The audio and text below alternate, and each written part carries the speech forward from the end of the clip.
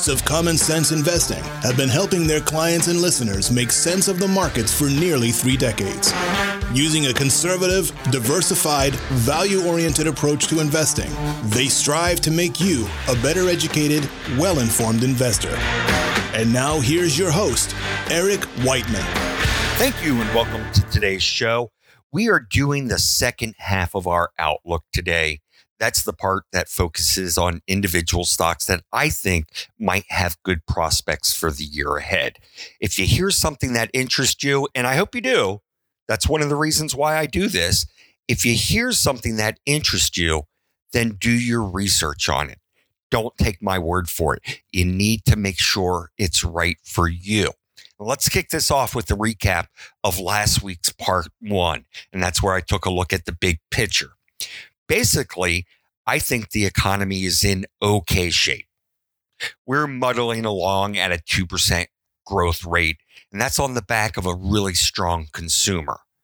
Global growth isn't all that great, but I imagine it'll pick up towards the back half of this year.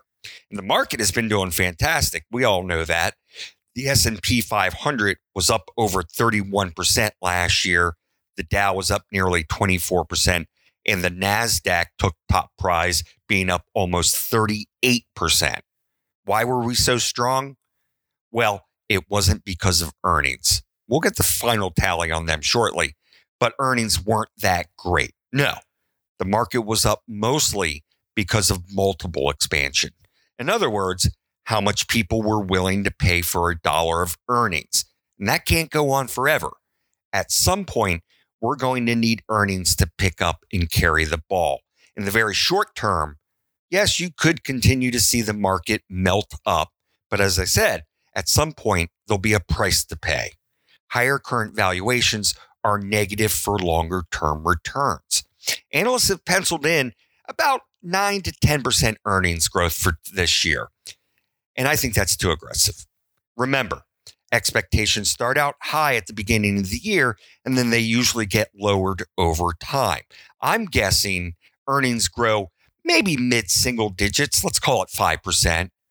And if the PE stays the same and you throw in a little bit of a dividend, well, then I think you're looking at a 6 to 7% total return in equities over this year. But I'd be cautious. I'd be disciplined, and I'd let the stock's fundamentals be your guide here. So, with a heaping helping of caution, where would I be looking? As a value investor, I'm partial to the financials. That's because they typically sell at low multiples, pay above average dividends, and they grow over time. They don't grow in a straight line like 10% every year. No, they're lumpy. They go up, they go down, which allows you to buy them from time to time.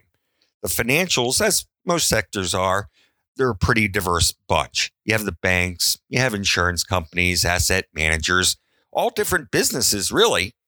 As a matter of fact, up until a couple of years ago, the REITs, the real estate investment trust companies, were considered part of the financials. I don't like all these, the insurance companies and banks. I don't like all of them, but let me start with one. Well, let me start with the one I start with every year, and that's Berkshire Hathaway, symbol BRK. I buy the B shares, so it's BRKB. And most of you know that this is Warren Buffett's company. And if you're investing, I would strongly suggest that you read his annual letter to shareholders. As a matter of fact, I'd go back and read all of them if you haven't. I'd also tell you to read Jamie Dimon's letters from JP Morgan. But Berkshire has had an incredible track record, and I mean incredible. And that's the first thing you see when you open up the annual report. Anyhow, I look at Berkshire as being 3 different pieces. You have the insurance operations. You have the portfolio of publicly traded companies. And then you have about 85 wholly owned businesses. And the insurance business is mainly Geico, but they do have a few others like General Re and Berkshire Reinsurance. And I tell you, you got to love the insurance business. Think about this. You write your check to Geico every quarter or every 6 months or what have you. You write your check to Geico. You go out, you get in your car, and you drive around, and you're desperately trying not to have an accident. If you're successful, well, guess what? They get to keep your money. And if you have a fender bender 5 years down the road, well, they'll pay for the damage. But they've had 5 years free use of your money. And that money is called the float. And that's what Warren Buffett's job is. It's to take that float and turn it into more money. And one of the ways you do this is by investing in stocks and bonds. That's the second piece of the business that I mentioned. Berkshire owns a bunch of Apple stock, which has been on a tear this year, along with other companies like Wells Fargo, Coca-Cola, Goldman Sachs, Bank America, and that's just to name a few. You have to think that this portfolio of stocks has made some decent returns last year. Another way that Warren Buffett uses the float to make money is by buying businesses outright. As I said earlier, there are about 85 of them. You have Burlington Northern Santa Fe Railroad, Mid-America Energy, and things like Fruit of the Loom and Dairy Queen and Helzberg Diamonds and a whole bunch of other. When you step back and you look at it, you have to say it's a pretty well-diversified company. Not all parks are going to be working at the same time, but while one is zigging, the other is zagging. And oh, by the way, they have a ton of cash on their balance sheet, about $120 billion. So here's the good and the bad.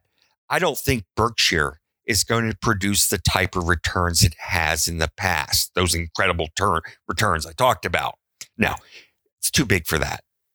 I'd be surprised if Berkshire returned more than 10% a year going forward. But here's the good. I'd also be surprised if they didn't return, say, 7% a year. I think Berkshire has a narrower set of outcomes than most stocks. I think Berkshire is just a big, solid fortress of a company that'll provide decent returns over time. And I really do believe that it should be the cornerstone of an equity portfolio. The quality of the business and the management are so high that I'm willing to buy a half a position at almost any time. And I'd like to buy the other half when it's about 1.3 times book value or lower. And I've mentioned before in past shows that I don't think you should pay much attention to the PE of Berkshire, but rather you should focus on the multiple to book value. And that's the case with a lot of financials. I'd actually prefer intrinsic value, but book value will do for now. And book value is pretty easy to find.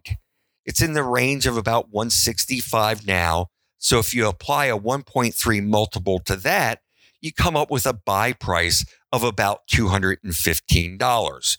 So bottom line is I'd buy half now and I buy another half at $215 or lower. And as I said, I like the B shares. Did I mention that Berkshire also owns US Bancorp, symbol USB? This is my favorite of all the banks.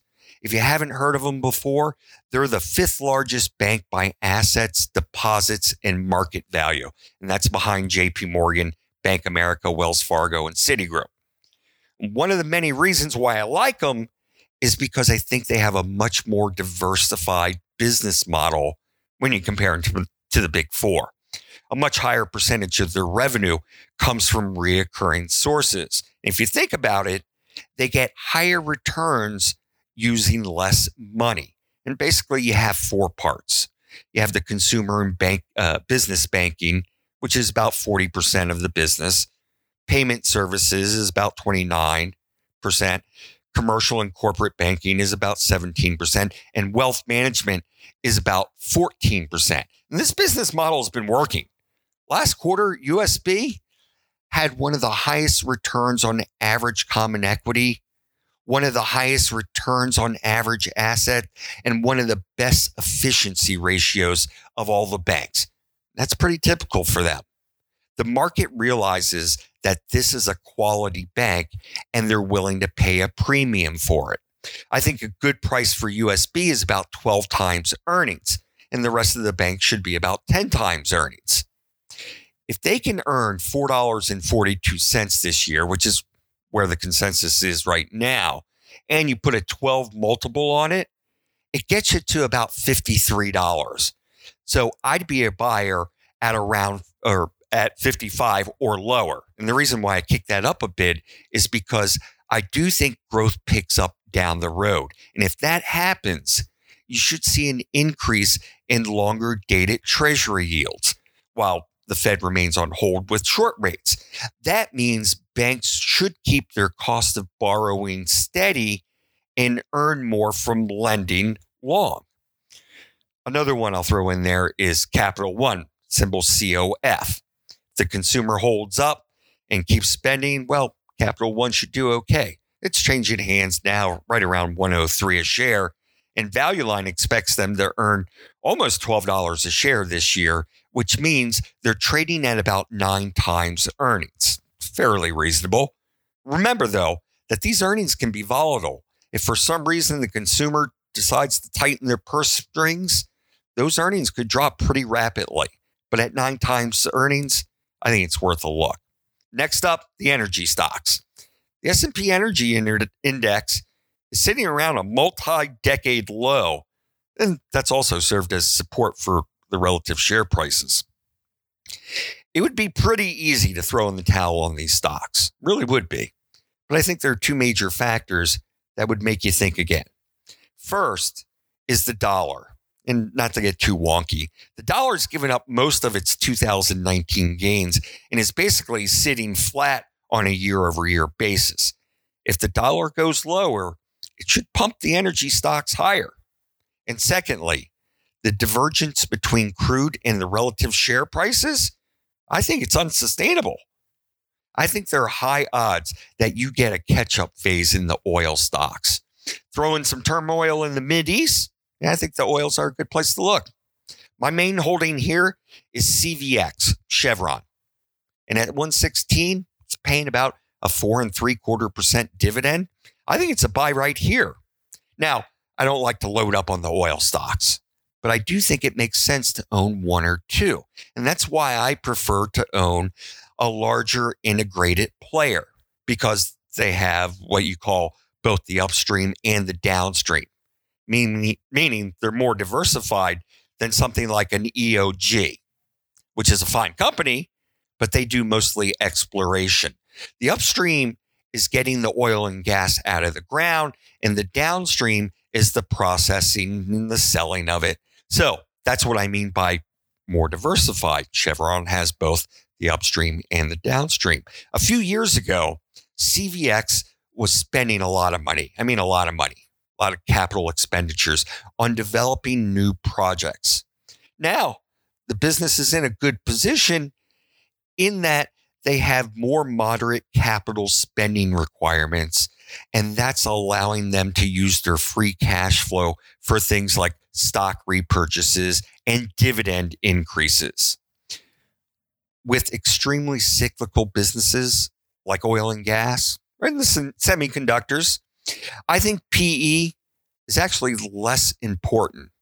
Actually, oftentimes it's counter-cyclical, meaning you want to buy them when the PE is high because the earnings have already plummeted, and sell them when the PE is low, when the earnings are peaking. And that's a discussion for another day. But by my calculations, CVX is trading about 17, 18 times free cash flow, which is lower than most of its competitors.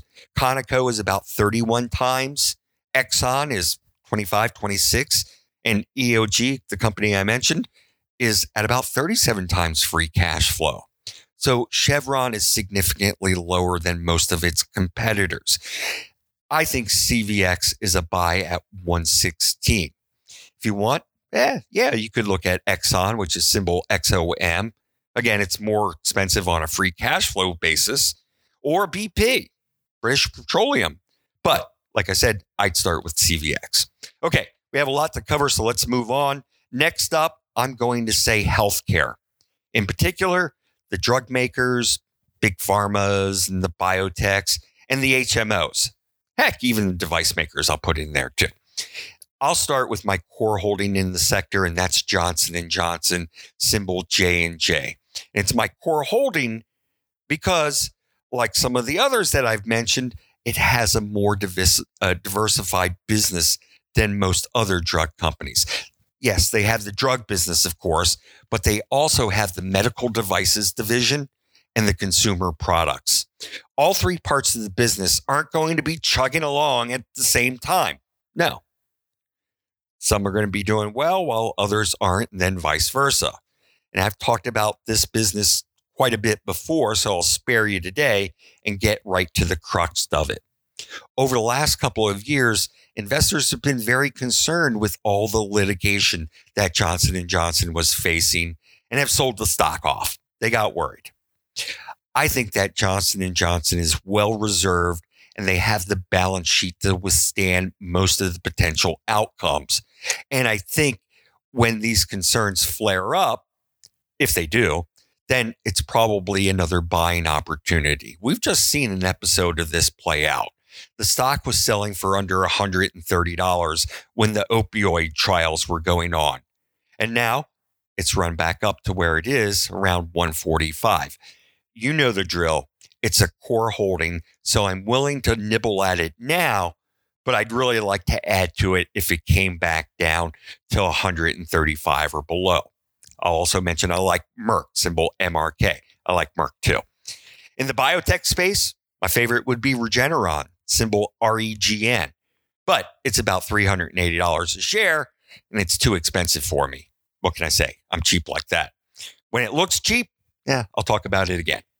On the managed care side, I think you can nibble at UNH, United Healthcare. Still, these stocks went unloved when we had a lot of talk about Medicare for all. And as that talk has faded a bit, the stocks have rallied. But I still think they offer some value. When I look at the group, I see the HMOs are raising their prices at the steepest rate in the past 15 years. And that can't go on forever. But in the meantime, I think it bodes extremely well for their profit margins. Also factoring into their profit margins has been their ability to keep their labor costs in check. With UNH, you get a fortress-like balance sheet whose earnings have grown on average 12.5% a year for the last 10 years. And although they don't pay a huge dividend, it's about 1.5% now, they've increased that dividend on average of 58% per year for the last 10 years. Now, we know that can't go on. It's actually 28.5% a year over the last 5 years. But the dividend seems to be important to them, and they've been increasing it. Oh, and I mentioned margins a minute ago. UNH has steadily, over the last 15 years, increased both their operating and net profit margins at a pretty nice clip. A couple of others, if you want to look at, maybe CVS or an Anthem, symbol ANTM. Look at those on a pullback. And I'm starting to run out of time here, but I have just a few more things that I want to talk about, so bear with me. I like the idea of having some extra international exposure. Equity markets in some developed markets look cheap compared to ours. And if you do think that we get some sort of pickup in global growth, these stocks could benefit more than our domestic flavors. Notably absent from this conversation has been the tech stocks. Everyone knows I've been a big Apple fan for a long time, but it's gotten overextended here lately, as well as some of the other names. And this will be the subject of conversation on next week's podcast. Software is a place where you might find some value, but for the most part, techs seem expensive. And in the software, you're going to need to do some digging there. And I'm also digging around in the material and machinery stocks too. A couple of areas I've been avoiding: the REITs, the real estate investment trust, and the utilities. I just think they're too expensive. Let me wrap this up. I'd be very cautious here, and I'd only buy something if I think I'm getting a real bargain. The market is very susceptible to a pullback now. The one thing you can do for yourself is make sure you have a plan in place. That way, you're prepared for anything that comes your way. If you need help putting one together, well, please consider us. I'm out of time. I'll be back next week. Until then, remember, it's just as important to protect your assets as it is to grow. This has been Eric Whiteman for Common Sense Investing.